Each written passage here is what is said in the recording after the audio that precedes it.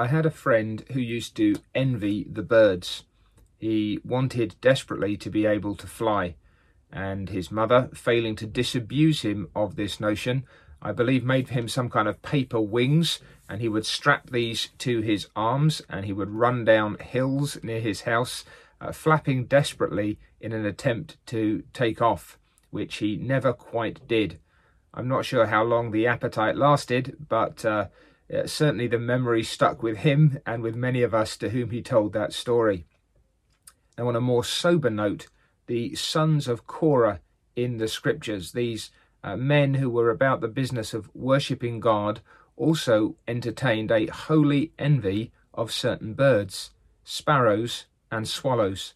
They said this: "Even the sparrow has found a home, and the swallow a nest for herself, where she may lay her young. Even your altars, O Lord of hosts, my King and my God. Blessed are those who dwell in your house. They will still be praising you."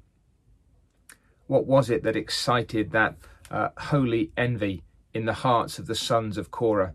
It was that these birds of the air had made their home in the temple of God, in the tabernacle, that they were always where their souls longed to be. Psalm 84 actually begins like this: "How lovely is your tabernacle, O Lord of hosts! My soul longs, yes, even faints, for the courts of the Lord. My heart and my flesh cry out for the living God."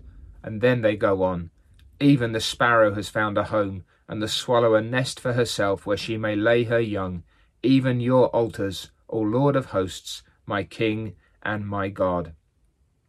These men were delighted with the tabernacle.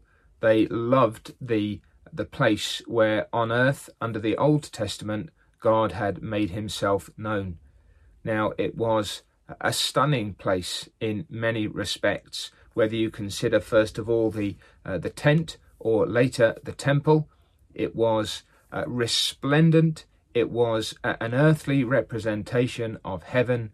It was a vivid picture of the dwelling of God, and it was the place where God made himself known under the old covenant.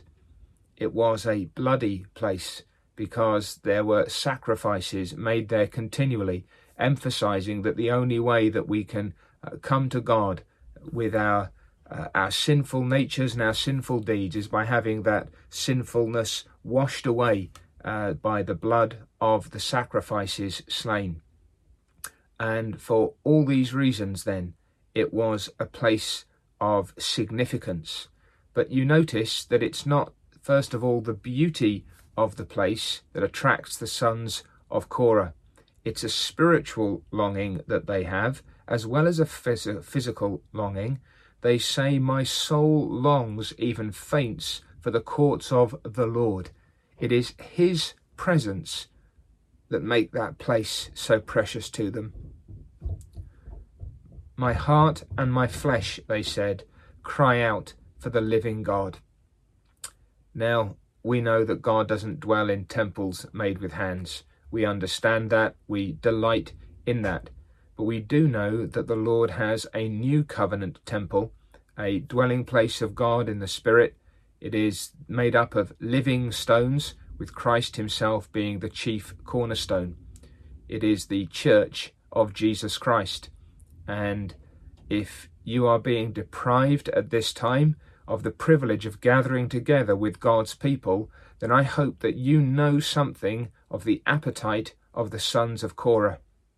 Yes, we get accustomed to places, and yes, we get used to our routines, but our hunger and our thirst, our crying out heart and flesh should be for the living God. It is when he is pleased to presence himself with his people that we know him most closely and see him most clearly. Now, we can still worship him, though scattered, but we ought to be longing for the courts of the Lord.